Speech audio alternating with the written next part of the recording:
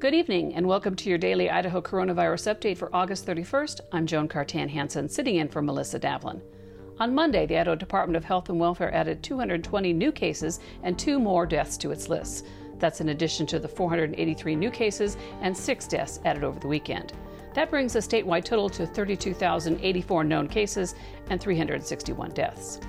In other news, the Eastern Idaho Public Health Board lifted mask and gathering restrictions in Lemhi and Clark counties today, though officials still recommend residents stay home when sick, wash their hands, and use masks in public when they cannot maintain physical distances. Governor Brad Little will host a press conference regarding Stage 4 of the reopening plan on this Thursday at 11 a.m. You can watch on the Idaho in Session website or on Idaho Public Television's Facebook page. And if you want additional news and analysis, search for Idaho Reports podcasts and look for our Facebook and Twitter feeds. We'll see you back here tomorrow, and until then, stay safe, Idaho.